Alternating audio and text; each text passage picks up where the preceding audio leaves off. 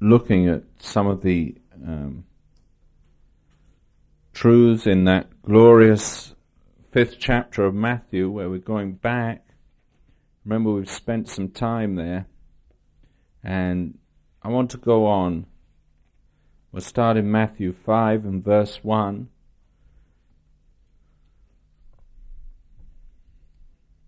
And seeing the multitude, he went up into a mountain, and when he was set, his disciples came unto him, and he opened his mouth and taught them, saying, Blessed are the poor in spirit, for theirs is the kingdom of heaven. Blessed are they that mourn, for they shall be comforted.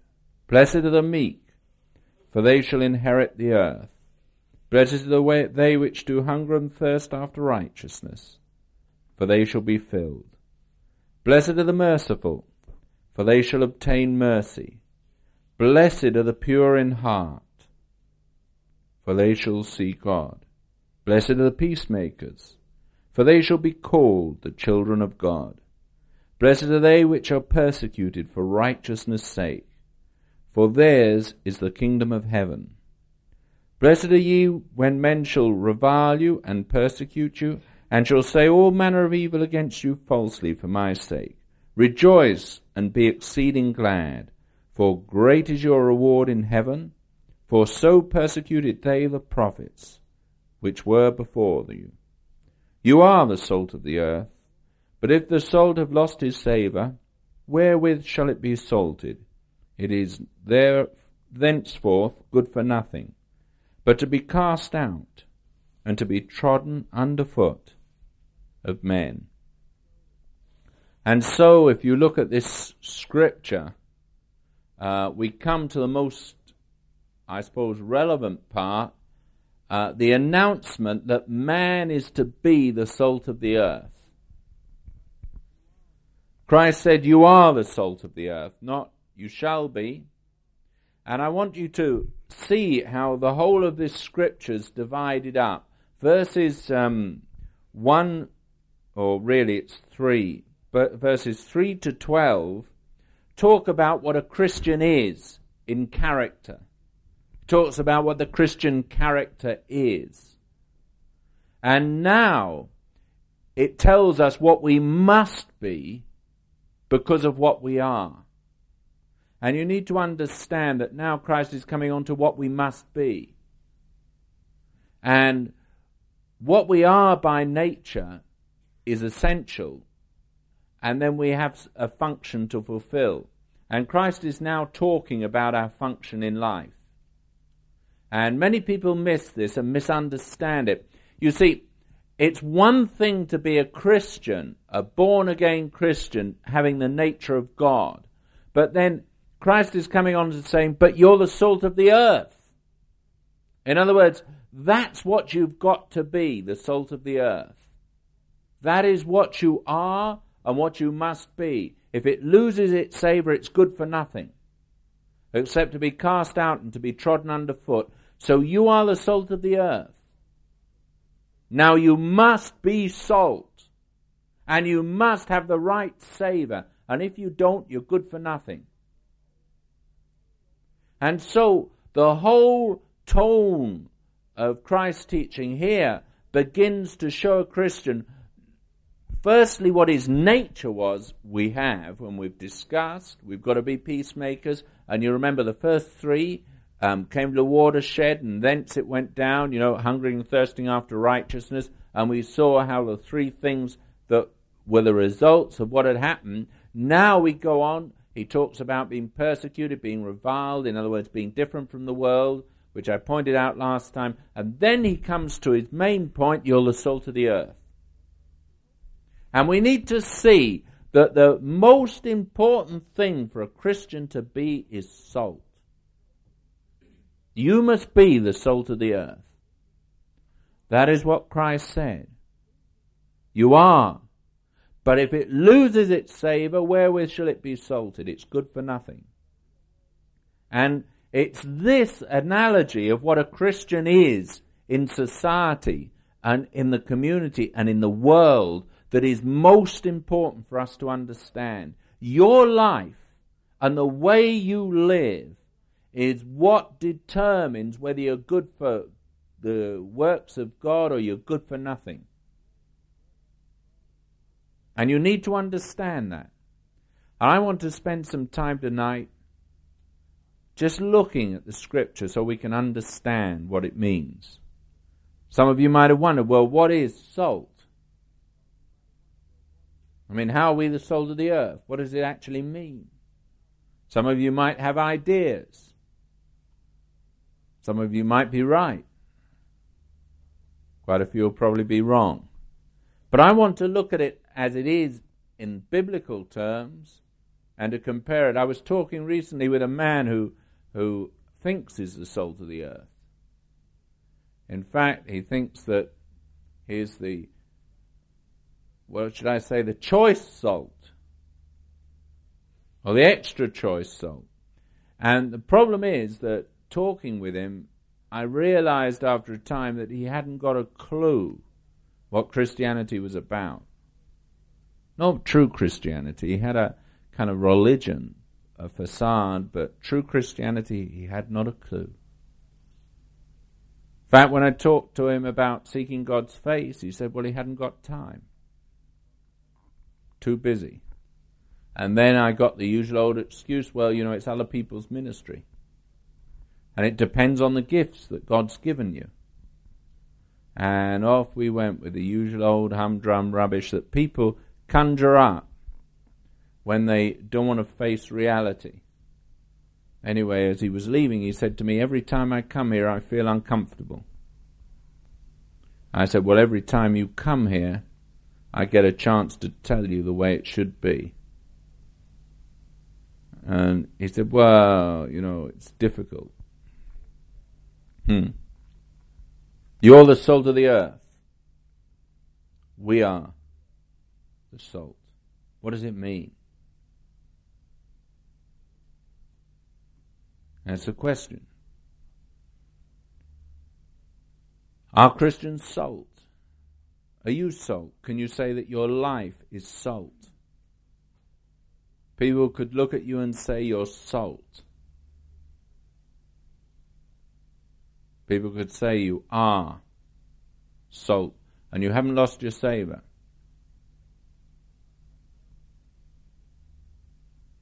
Well, it's a big question to ask, isn't it? Are you salt? Have you lost your savour? Do you know what it means?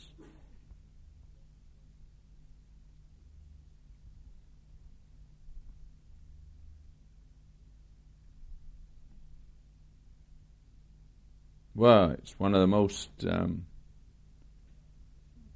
straightforward and obvious things, really, that you can ever come across. Still, I suppose the reason I'm here and you're there is I should know. You know, don't you, Peter?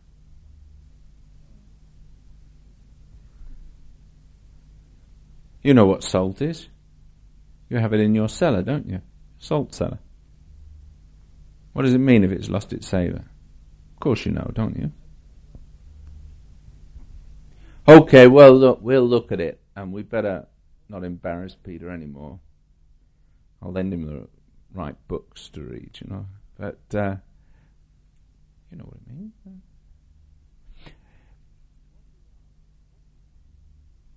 What we are and what we must be is what Christ is talking about. Salt of the earth.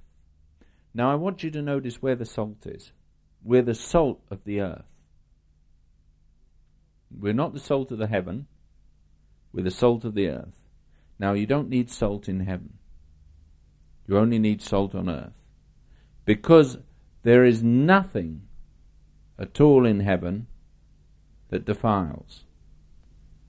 And the whole secret of it is this, that salt has a function. You see, in the earth, what we've got around us is rottenness and decay. And salt is used as a preservative. If you went over to the eastern lands, you'd discover that when they got some meat, they'd rub salt in it to stop it putrefying. And in a hot climate, when they didn't have fridges, salt was a vital thing. Anyone that went on a ship, they learnt to salt the meat. It was the only way that you could keep meat from putrefying. And in Christ's day, salt was used as a purifier, as stopping the stuff going into putrefaction. In other words, meat would just go rotten so quickly unless it had salt rubbed in. Now, we're the salt of the earth, and I want you to notice that earth is a totally different substance from salt. There is no way that salt is like earth. And salt is a strange thing. You can drop maybe, a little cube of salt into about 10 gallons of water and then taste the water. You'll taste the salt. It has a way of permeating things. And yet it's a preservative. Now, the strange thing about salt is that it preserves while it's there. And God said, and His Spirit is such that it's salt. He said, my Spirit will not always strive with man. And the thing I want you to realize is that the rottenness that is in the world is restrained because the Spirit of God is here and He dwells in individuals. We are the salt of the earth because what we do is we restrain evil. The church of God is the salt, and the Christians are the salt because they restrain the excesses of evil in society.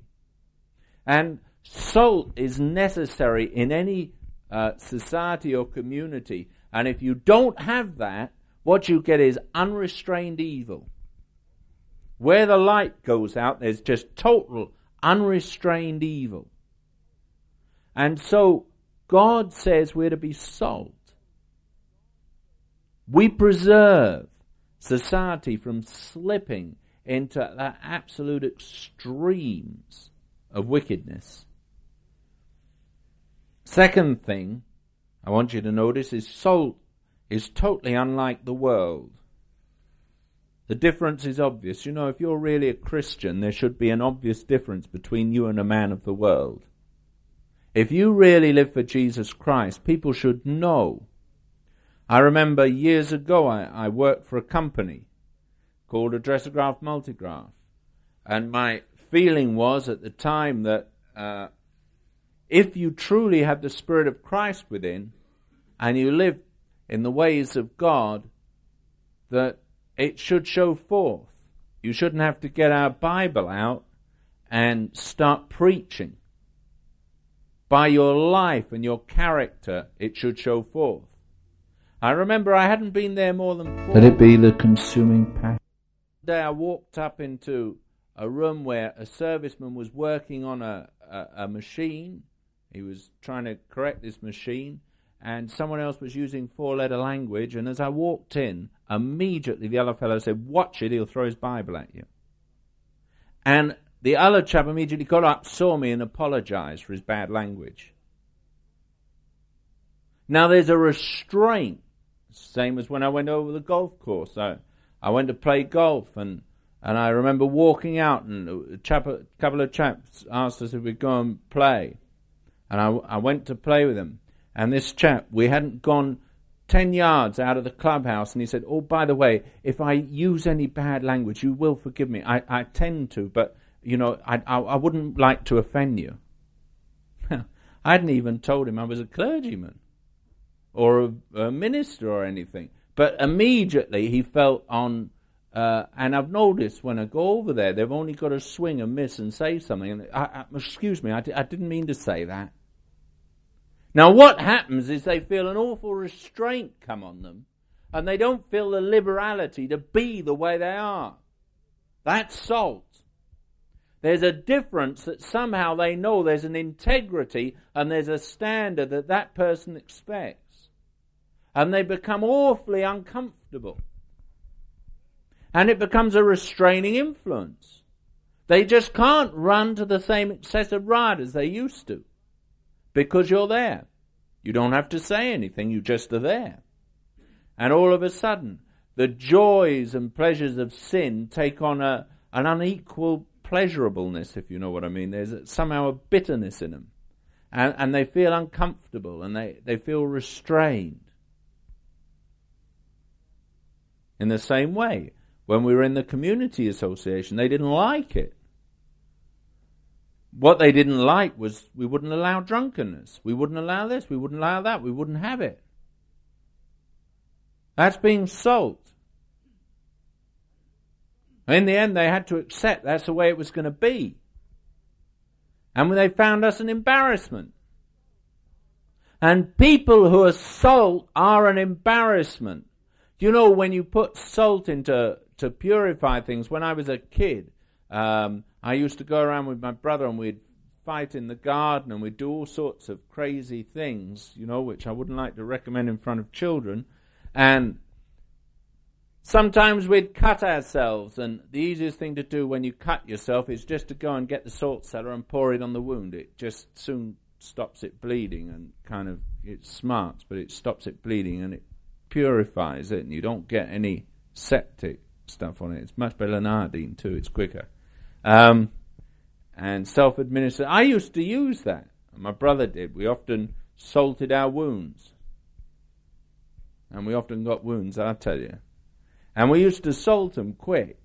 And salt is something that's so essential in those countries. Now, when Christ spoke of it and said, you're the salt of the earth. Now, if it's lost its savour, if it hasn't got that preserving quality, then it's useless. It's good for nothing. And we have to understand this, that if we begin to compromise and become like the world, if we begin to lose our standards and lose our place and our integrity in walking according to God's word, then what happens is we become good for nothing. We're thenceforth good for nothing. The trouble with the church today is it's trying to be like the world. Christ said, no, you're the salt of the earth. Now, you cannot be like the world. You cannot accommodate the world. You can't somehow become like them in the discipleship move. What they wanted, they talked about doing away with legalism. And they talked about living, you know, in the community. But I can't. I cannot be like they are. I just cannot give my life over to living the way they live. I cannot go into a pub day after day and drink. I just couldn't. It's just not in me. I feel foreign in those places. I feel out of place. There's places I go to and there's worldly entertainments and I feel I don't belong. You see, I'm salt. I can't be there. But if I lose the savour of the life and the flow of God and I decide, well, I can be part of the world, I can live the way the world lives, I'll lose my savour and I'm good for nothing. And the reason the church is good for nothing is it's trying to become worldly. The church is spending its time trying to be like the world. And it's trying to be accepted by the world. Now, salt is unacceptable. A preservative is something people don't like.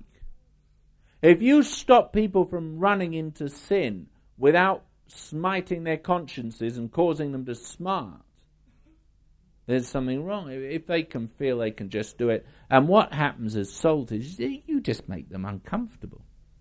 You become a kind of running kind of wound to them. Every time they try to go that way, they find you're there. And it's just being there that's important. Your presence is important. And strangely enough, they'd probably swear and curse and shout if you weren't there, but the moment you walk in, and then come the apologies, well, I'm sorry about that. And they get awfully embarrassed and they feel uncomfortable. Are you salt like that?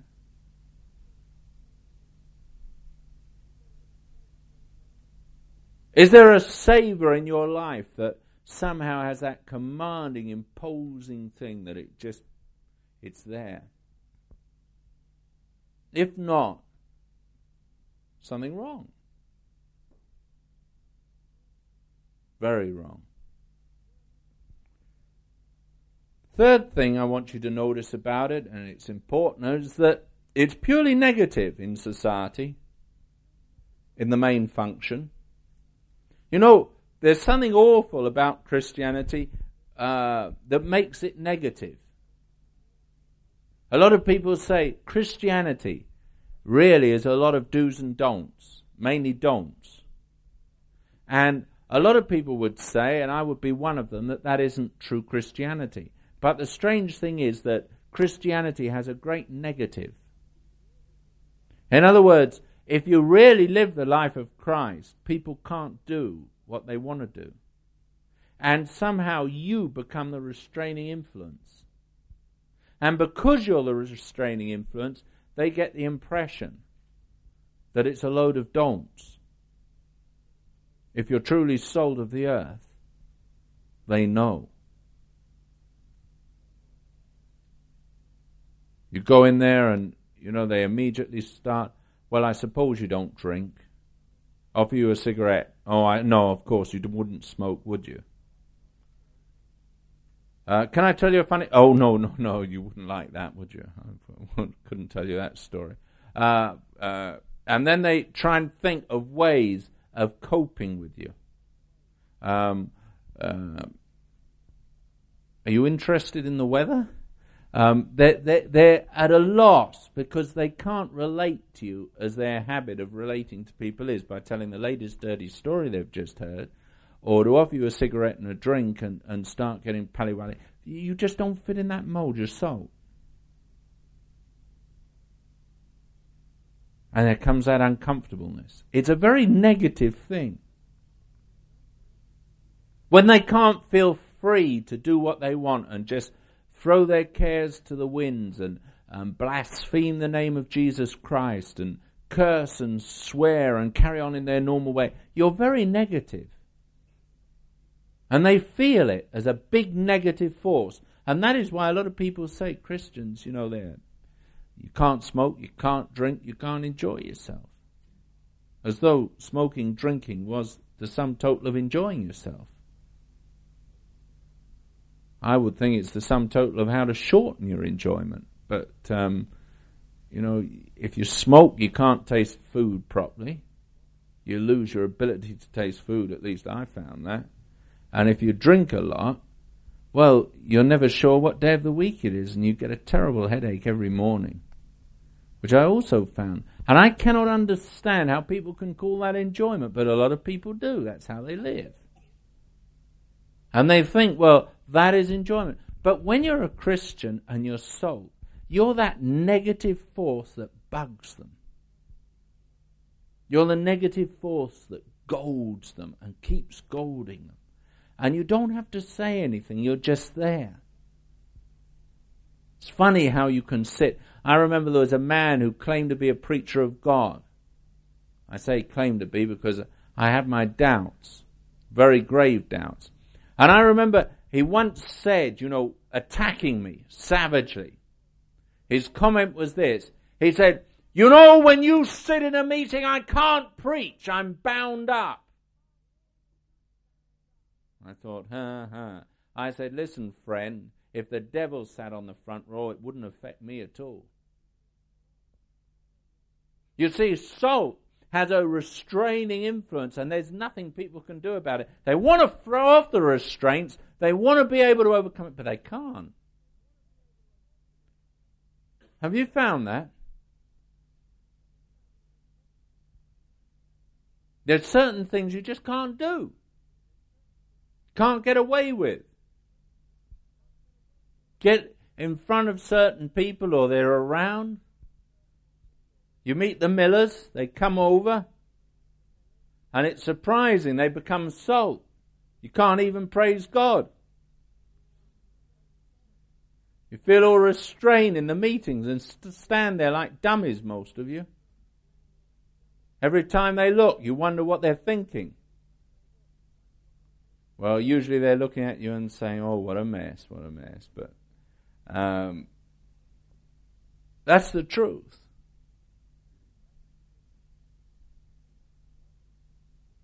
But then they think there's hope. But so, somehow, when there's a man of God around, it restrains, doesn't it? There's a restraint comes over your freedom. You become very inhibited. Have you noticed? When there's someone around like that, you can't just be the way you normally are. And some of you talk a lot because you want to hide your embarrassment. Well, that's all right.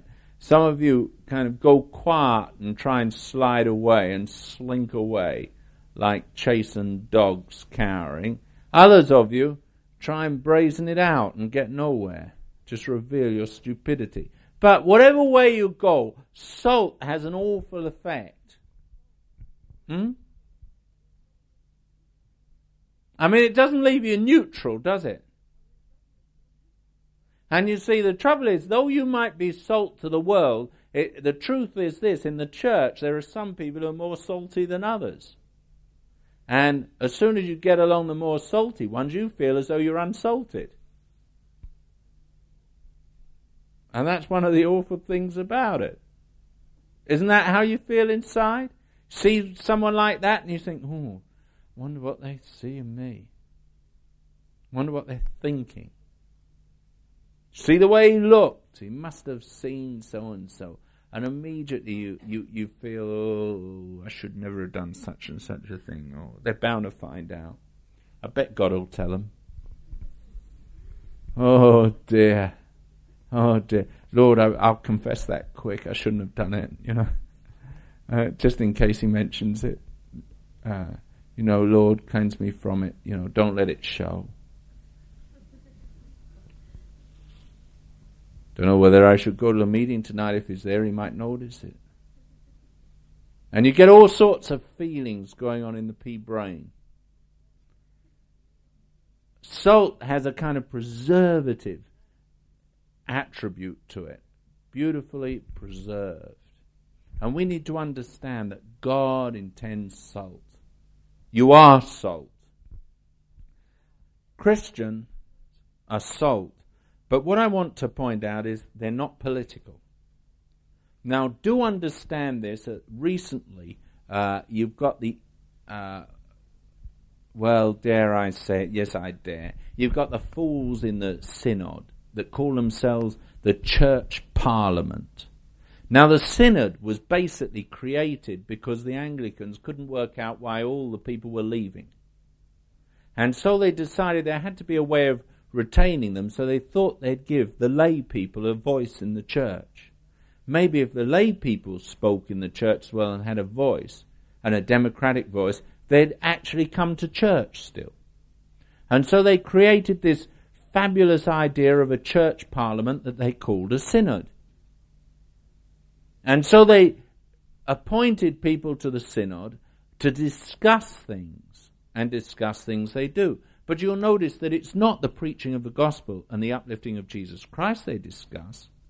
It's whether we should have multilateral or unilateral disarmament. Whether we should, believe in women priests. Whether we should do this. And they go round and round in politics. Now that is not being salt. The church has not got a political voice in society. The church doesn't need a political voice. Christ never set out to be a political force amongst the Jews. And we need to understand that salt, what people term as salt today, is the church kind of standing up. You've got that idiot, the bishop of some, place who wanted unilateral disarmament. As though there was some great virtue in throwing all your arms away and saying, please don't hit me. And then you've got the other people who want multilateral disarmament. And then you've got other people who are foolish enough to believe that you must get the country to vow that you must never use the weapons you've got first. You must wait till you're obliterated before you use them. And so you get the charade of what's meant to be Christians, politically motivated, trying to have a voice in society because that's all they're useful for. You see, the only reason the church has got any influence today is it's political. It has no use. People aren't concerned. The church doesn't restrain evil any longer. I mean, they don't discuss sin and the wickedness of sin. They don't discuss the immorality. They don't discuss the fact of total lawlessness in the schools, that children aren't brought up in the fear and admonition of God any longer. They're not concerned with the morality of their own lives or the morality of society. What they're concerned with is little political issues, and they call that morality. Now, that is not anything to do with Christianity, and it's not being sold, though they use this scripture falsely and say that is being sold, having political views. They talk about Christians in politics. Now, to be in politics, you have to have an inflated ego. Therefore, you can't be a Christian by definition. And we have to understand that there are no Christians in politics. Christ would have been the greatest politician, but he wasn't in politics. And he didn't try to be in politics, and he never stood out for politics. He stood out for doing Father's will as an individual. And the church is very essentially a group of individuals. This church is a group of individuals. And we have to understand this, that the only reason that people quote the church as a political force is they say, well, what about the race of Israel? It was a nation. But what I want to point out is this, that Israel was the church. It was God's chosen race, which was also a nation. But now the church is sprinkled through every nation. Therefore, the Christians have no country except New Jerusalem. Paul said, we're born from above. New Jerusalem's the mother of us all. And we have no nationality. Okay, I'm British. In the world, I'm British. But basically, my nationality is I'm a child of God. I don't belong to the British. I'm not there to fly the British flag. I'm there belonging to Jesus Christ. Now, that doesn't mean that I abandon any cause. It just means that my first loyalty is to Jesus Christ, and my whole life is given up to him. And I need to understand that I, as an individual, mustn't think that the church must become political. The church must never become embroiled in politics. The true church to be salt. It doesn't need to. What it must be is the restraining influence on society. What it must be, when you take Wesley, Whitefield, any of those men, now what they were was a great restraining influence. They got up and preached, but the reason society had declined was that the ministers had ceased to preach Christ and him crucified. Now when you start preaching that, and when people come to believe, what happens is the whole of society is affected by it. When you had the Wesleys, they'd go or Whitefield, he'd preach in a town, and all the taverns and gin palaces would close because they had no customers. Because Whitefield was there. And when he left the town, a lot of the gin palaces went bankrupt. And the people who had made their money out of intoxicating liquor found that there was just no business for them. Now that is being salt. The salt was coming there and being a living witness to Jesus Christ. Now he didn't go around with a banner, as you've seen in the old temperance days. You know, the temperance societies in America, where the women marched with their banners and axes and went into saloons and chopped up the bar and chopped up the barrels of beer and, you know, brazen hussies kind of marching round the place, blowing a trumpet and bugle and singing their temperance songs. Now that is not what we're called to do. That is having a cause, and you remember we're without cause, we're peacemakers. What it means, though, is that because we preach Christ and him crucified, people get born again, and because they get born again, they don't want to run that riot. They just don't want to be part of it. And because we're around, they don't want to be in that sin. That is salt. Now my question to you is, are you salt? If I was to look at you in your job, in your home, where you live, are you salt? Do people feel comfortable swearing and blaspheming and carrying on all manner of evil when you're around? Will they still carry on with the same attitude and behavior when you're around? If they will, there's something wrong with you. If they don't feel uncomfortable, not because you're saying, I'm sorry, I'm a Christian, I don't go that way, blah, blah, blah. Not that, but you're just there. And because you're there, immediately it's like a great restraining hand. That is being salt. Are you salt in the earth? Are you a preserver? Do you stop corruption?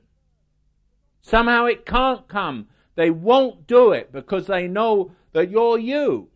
And somehow there's a presence there that they just feel they daren't. That is being salt in the earth. That's when you're full of the Holy Ghost and somehow you just bear down and they can't help it. Finney walked into a factory and a silly little maid who was messing about on one of the machines made a remark about him. And he just looked at her. And within a minute she was on the floor crying out to God for mercy. Totally struck down and convicted. Are you salt? Are you one of those that if they do something they have to apologize? They just feel so uncomfortable they can't live with themselves unless they kind of try and put it right. That's salt. And it must be part of our lives, part of our beings. It's the way we live. That's what makes us salt. If there's an integrity and a standard, people know. And they just can't go anyway. They know they daren't deviate. Are you salt?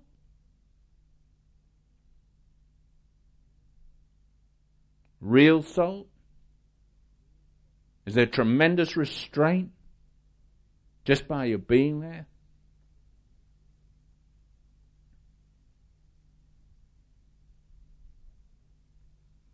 That's the negative side of it. Then there's a positive side. And there is a positive side, but mainly we're negative in this area of salt. Light is the positive side we're coming to. But in this area, it's mainly preservative. But the other thing is the great commission of the church is to preach the gospel. And in other words, I speak out what I believe. If I see something goes against God's principles, I stand up for what I believe and I won't bow. I won't deviate. That's it, I'm salt and I'm not going to leave off and compromise one iota. Is that the stance of your heart? Is it the way you are made inside? Salt of the earth. We're to evangelize and to preach the gospel. We're not to go around denouncing, arms.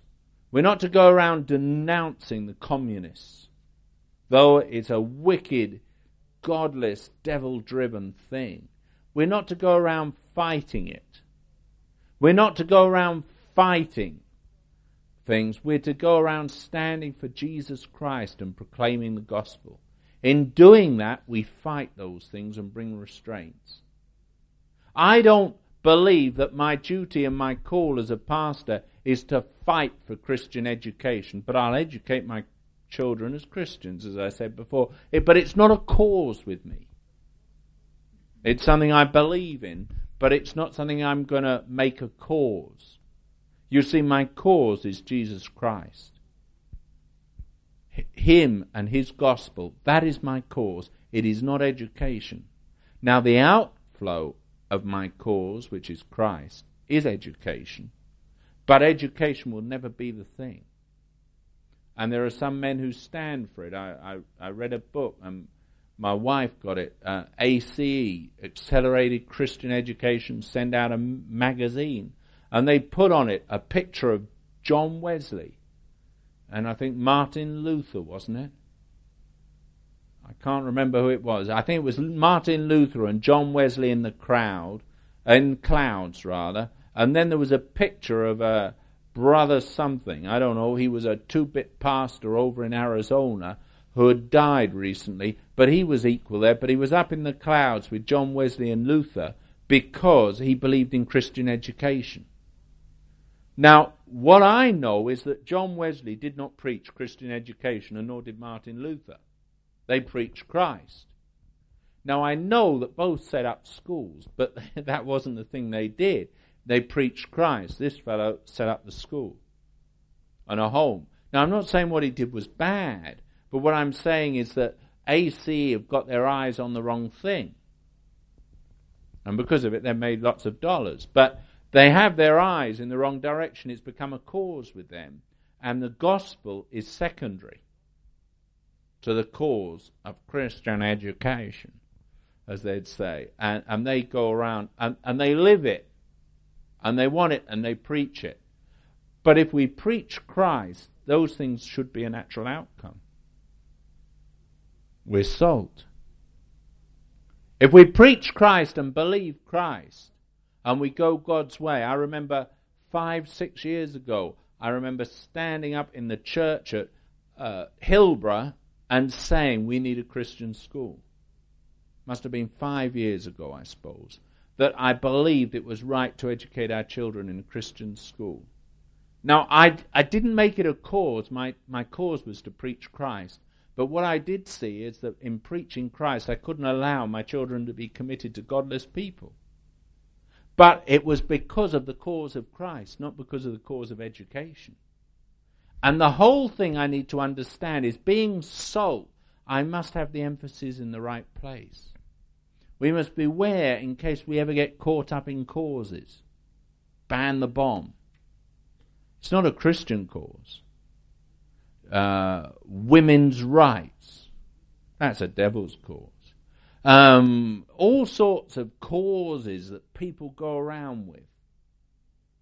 And they're not Christian. But you see, what the church has done, it's become a socializer. It's become interested in society, in economics, in other things, and it's left off the gospel. The true gospel is the gospel of regeneration, new birth, and bringing people into life in Christ. The church has lost its way. It's become social and political. It's trying to make economic changes in society. But where is Christ preached and upheld? One of the things that worries me is David Watson, a man I've spoken about. Time and again, he's probably the most minister I know, the Anglican minister, who's got the most integrity of any Anglican minister I've met. And who once told me he had a nodding acquaintance with the prayer book. Every time it came towards him, he nodded it away. And a man of integrity. And a man I respect very much.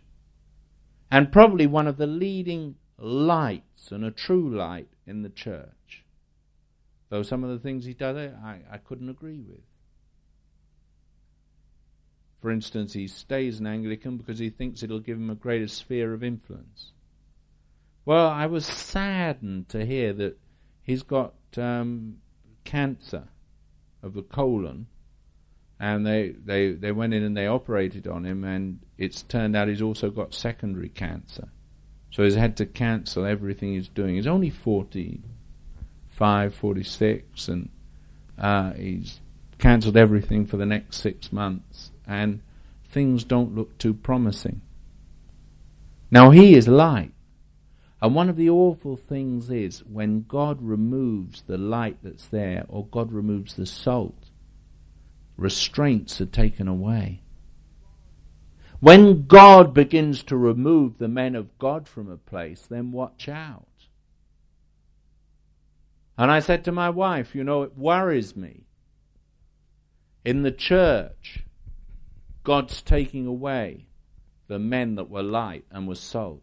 The men who were turning back the decay and stopping it. And they were stopping the slide into total degradation and modernism and the filth the so-called archbishop and those wicked ministers want to preach. People like Watson turned the tide back and held it back and became salt. But what happens when that salt's taken away? What happens when those who restrain the liberalists and the people who want all the other things in the church, what happens when they've gone? Where are going to be the salt to restrain? What happens when a Lot leaves a Sodom and Gomorrah? The judgment of God comes. And what happens when you get the men of God taken away from a country, from a nation? from a group, you get disaster. Makes me fear especially for the Anglican Church. It looks to me as though very often remove their lights. And when that happens, there's no restraint left. When a nation has its restraints taken away, then evil in Romans chapter 1 becomes a reality. When a nation loses the light of God, then there's only disaster and judgment of God. And I wonder, my hope is that God in his grace and mercy spares his life and restores him. For if not, I fear that the people that he used to associate with are soon going to find out that their salt that they think they've got has lost its savour. They're going to find out that the man who held back some of the floodgate isn't there any longer. God said, "Is there anyone to stand in the breach?" And God raised up men. But what when those men are taken away? What when there are breaches all over the place and no men to stand and fill the gap? We've got to be salt. God's called us to be salt. Are you salt? Are you prepared to die for what you believe? Prepared to stand by it? Do people know you as salt? You've got to be salt on their language, on their habits, on the way they live, on society at large. You are, said Jesus, the salt of the earth. If the salt has lost its savour, wherewith shall it be salted? Are you salt? Can you honestly say, Lord, I know that they daren't do it if I'm there. I know that you've put within me a spirit that becomes a restraining power. God calls us to live that life. Now you can't live it unless you spend time seeking his face. You can't live it unless you spend time in his presence, becoming like him. Learning to draw of his spirit, learning to live in the fire of God's presence. Learning to be pure in heart, learning to be meek, learning to live the life of God. Unless you do that, you won't be salt. But if you have those other things, that blessed Sermon on the Mount in your life, then you'll become salt in the earth. You are the salt. But if it loses its savour, wherewith shall it be salted? It's good for nothing, thenceforth, to be cast out and trodden underfoot. Do you know that's what's going to happen to that false church? It'll be cast out and trodden underfoot by men who are totally unrestrained. But we must be salt. You and I must be salt. We must stand, we must believe, we must preach, we must live. We must be like the Wesleys, the Whitfields, the Moravians, the Zinzendorfs. We must become salt. We must be there so that they dare not go any other way but walk in righteousness. Wherever we are in society and in the earth, whoever we come into contact with, we must be salt. I must stand for Jesus Christ. I must live for him. I must give my whole being over to him. Are you salt? Do you live it as salt in the earth? Can you say, yes, I know that they know. I know that God has so filled me that there's a power of spirit and force of life in my being that causes them to be restrained. You are the salt. If you've lost your savour, where are you going to be salted? May God begin to work in our lives to bring us to be that salt in the earth. For salt will change a nation. Salt is something like leaven. It'll begin to work. It begins to somehow almost, could I say, contaminate. It begins to its savour can reach so far. Time after time you look at the Puritan revival. Churches were filled, but my, how towns were affected, how countries are affected by one church that becomes salt. Do you know it affects the atmosphere? It affects the spiritual atmosphere in the area. It affects the country. It'll affect a nation. And in the end, it'll affect a world. Wesley was one man who affected a world. Whitefield was one man who affected nation after nation. George Fox was one man, but he was salt. And quickly it spreads. And quickly the unrestrained evil is brought into check. There's a fight, there's a war, but eventually God brought it into check and his seed was victorious. And there'll be a war and a fight. But as we become salt, so God's Spirit will assert his authority. And it'll begin to bring restraint. It'll begin to bring the fruit of the Spirit back into men and women's lives. There'll begin to be a hunger and a crying after God. You are the salt. Are you living as salt? Let's pray.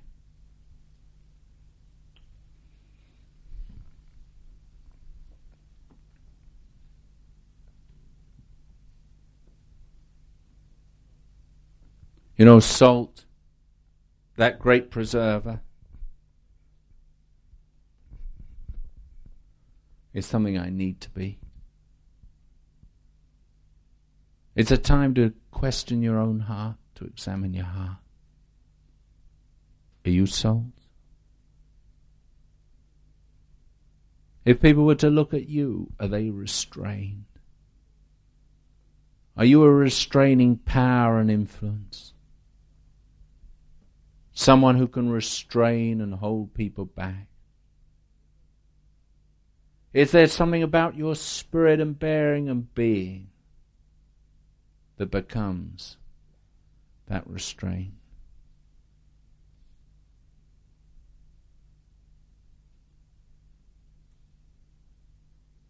If not, there's something awfully wrong. You're to be salt. Have you lost your savour by compromise? By yielding? Have you lost your savour? That power to restrain and preserve?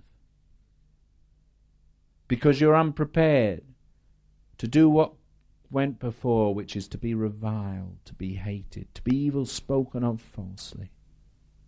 Are you one of those people that hide your Christianity because you don't want the ridicule? You don't want the derision of men and their pointing of their fingers and the poking out of their tongues and the viciousness of their voice. So you compromise your faith. And yet you're salt. How awful. How awful it is when men and women compromise, become ashamed of Christ, almost afraid to confess him. When people say, oh, well, you're a Christian, you kind of almost say, oh, no, it's all right, it doesn't matter, let you just carry on. You try to do away with that fire and burning within their conscience. Or are you salt? Are you one of those where they say, oh, I'm sorry? Are you one of those where they feel they've offended the living God and they feel uncomfortable with you? Christ said, you're the salt of the earth. But if it's lost its savour, that touch of life, that influence, what's going to salt it?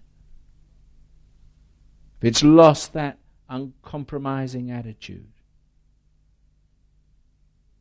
how will it affect? How will it preserve? How will it restrain the evil? God says in judgment, he makes men of reprobate mind. It's void of judgment, void of understanding. And yet when salt's there, there's that great preserving power. May God let our hearts become like that. To be like Jesus. To walk till men can only cry out, Lord, have mercy. To walk like Jesus until men feel the restraints, and they have either to kill you from their hatred or to repent in their hearts. But they cannot feel at ease without one or the other. That's salt.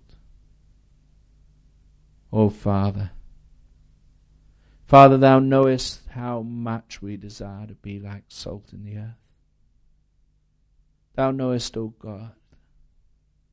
And yet the battles within and the torments of mind and the failures in our lives seem to mount up. And yet, O God, we want to be salt. We want to be those that restrain evil. We want to be those, O God, that somehow cause mighty chains to fall on wickedness. We want to see the devil bound, O God, in people's lives because we're salt. We want to see evil have to go back in fear against the holiness of God. O Master, Master, thou hast said we are the salt of the earth, but often we seem to have lost our savour.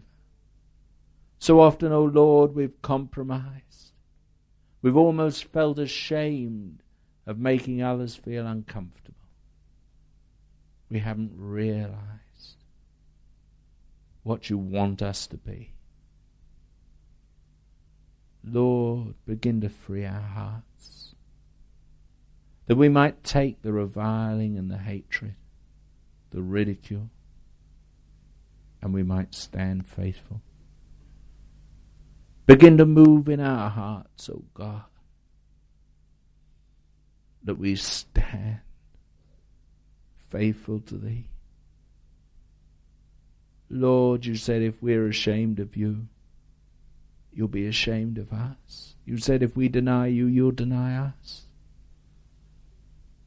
But, oh God, how we need to be that salt. Lord Jesus. Lord, it's so important, so essential. We have a duty. We have a call. Oh God, oh Lord, in your mercy and your love, make us the salt. Don't let us lose our Saviour. Let us be proclaimers of the gospel. But Lord, let us be the great restraint on the excesses of the world. Let us be the salt in the earth. Lord, forgive us for our failings. Forgive us for our inabilities. Forgive us, O God, for the times when we've fallen so far short. But, O Master, cleanse us. Restore and purify us. And, Lord, make us that salt in our workplace, in our homes, amongst our relations, amongst friends and wherever we go. O Lord, let us be the salt of the earth. Let us be that living, quickening, preserving salt. Let it be a smarting to some, a deliverance to others.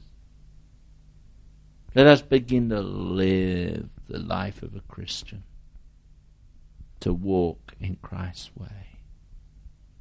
Lord, teach us. Teach us, O Holy Spirit, how to live. Teach us how to walk this way. And give us the power, O Lord. for power we need from thee. O holy heavenly dove, touch each one.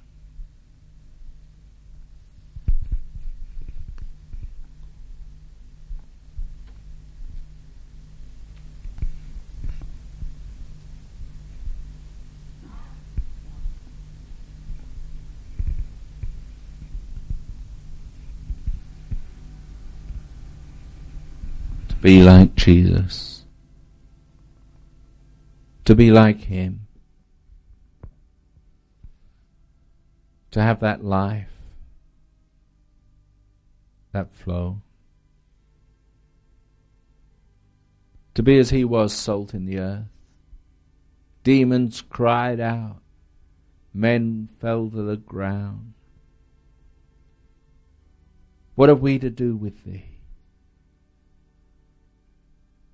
Somehow when he was there, the evil was restrained. Their hatred, it was manifest. And so shall it be for thee. They'll revile you and persecute you and say all manner of evil against you falsely for my name's sake. And yet we're called to be that salt. There's no escape. Of course we'll be persecuted. That's part of salt. Evil can't bear salt. Sin cannot have holiness mingled with it without a fight. Restraints never sit well on a rebellious heart. But oh Lord, we want to be that salt. We want to have a vision of being like thee, living like thee. Oh Master, to be like thee. Let it become the cry of our hearts. Let there come a great time, O God, of confession. A time of opening up to thee. A time of seeing our great need of moving into what you desire. To be like thee. Oh Jesus, let us pray. Let us seek thy face and read thy word, till our whole beings are permeated with thy spirit and with thy life, till we have the savour of that glorious salt, and we become it to the earth. For surely that's revival, O Master. That's when the realities come. Lord, and surely we see the beginnings, just the glimmerings. But, oh Master, we want to be more like thee. Lord, cause response to come from each heart.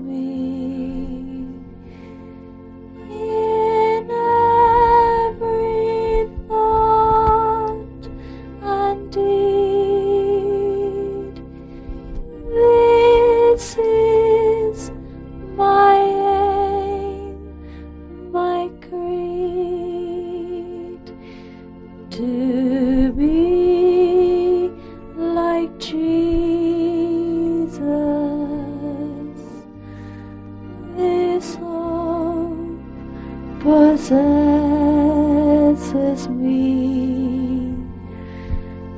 The Spirit having me like Him, I be like Jesus in every thought and deed?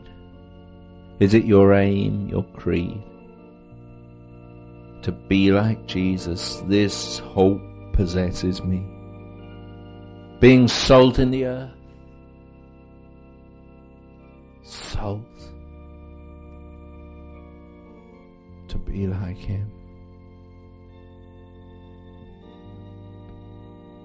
And there come a cry from the heart. Oh God, make me salt. Make me salt.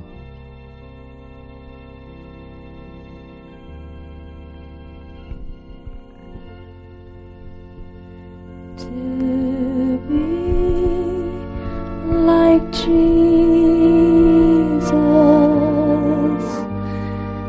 this hope possesses me. In every thought and deed, this is my aim, my creed, to be like Jesus.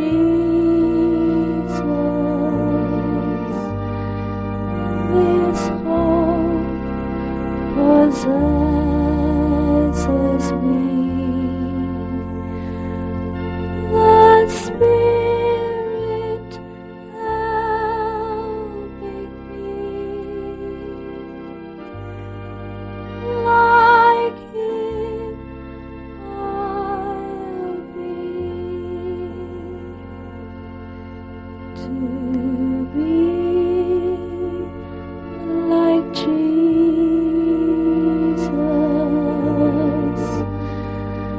This hope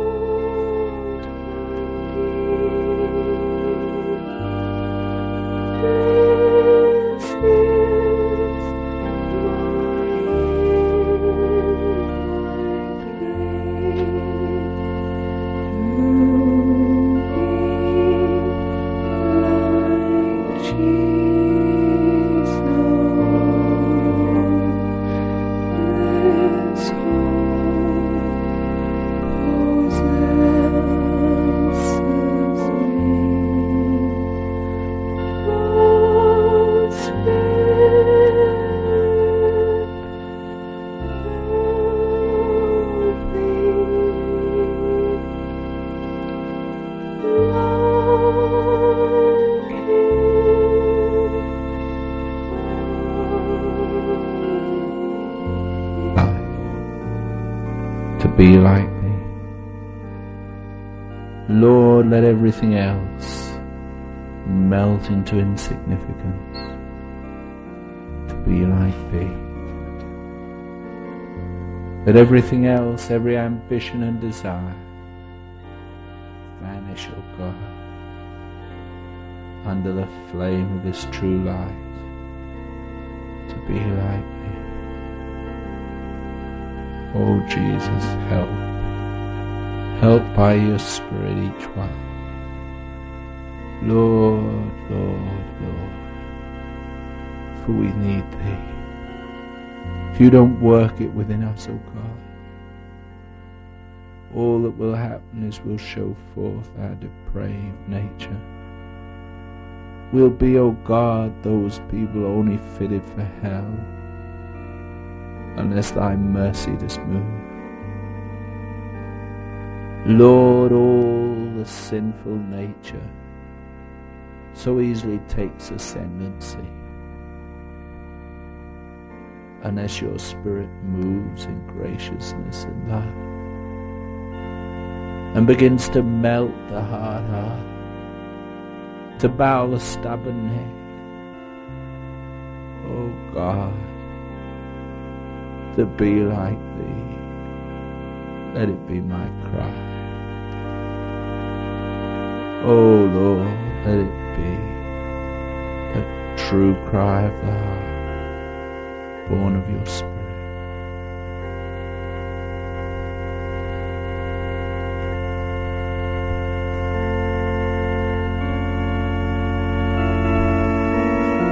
To be like Jesus.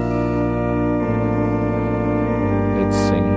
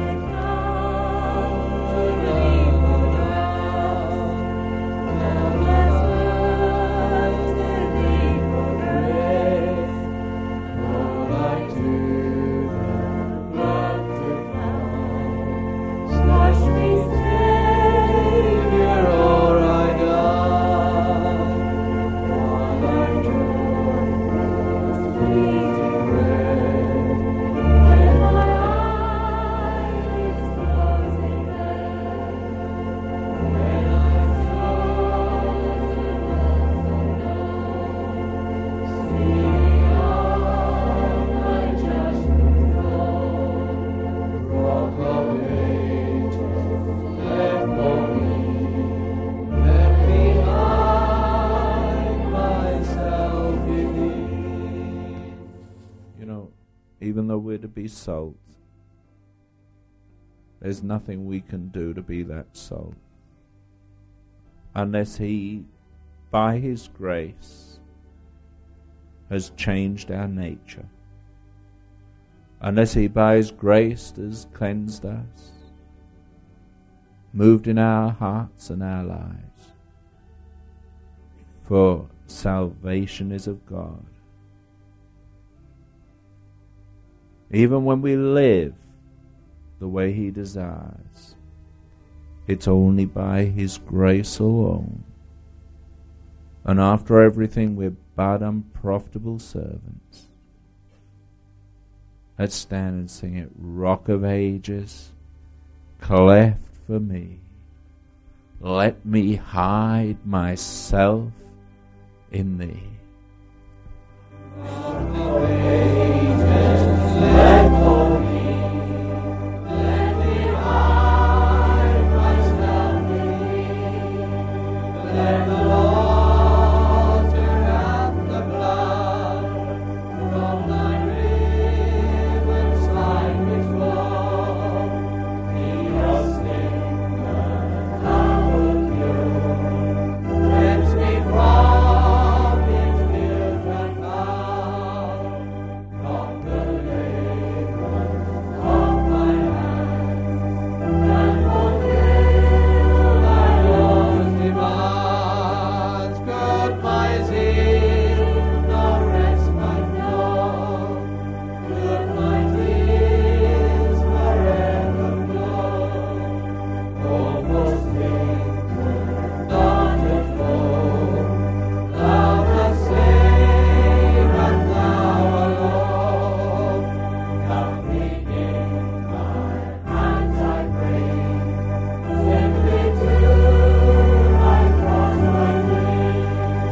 Bring them down to Thee,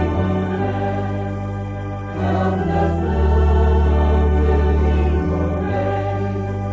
Thou light to the captive blind, wash me, Saviour, all I've done. Fleeting bread, when my eyelids close again, when I saw the world unknown, see the hour Thy judgment throne. Rock of ages, cleft for me, let me hide myself. May it be the song of our hearts. Let's never forget that it's grace alone that brings that life, drawing from His power, not my own. He's faithful. He's called you, and won't He also do it? We can't change ourselves. Let us ever remember we look to Him, saved by grace alone. It's His wonderful love. But we must walk in it and live in it. That's our responsibility. His is to save us. Ours is to live as those that are saved. Don't ever think it's all of God, therefore I have no responsibility. While I draw this fleeting breath, when my eyelids close in death, when I soar to worlds unknown, see Thee on Thy judgment throne, Rock of ages, cleft for me, let me hide myself in Thee. May it become our prayer, our longing in our life.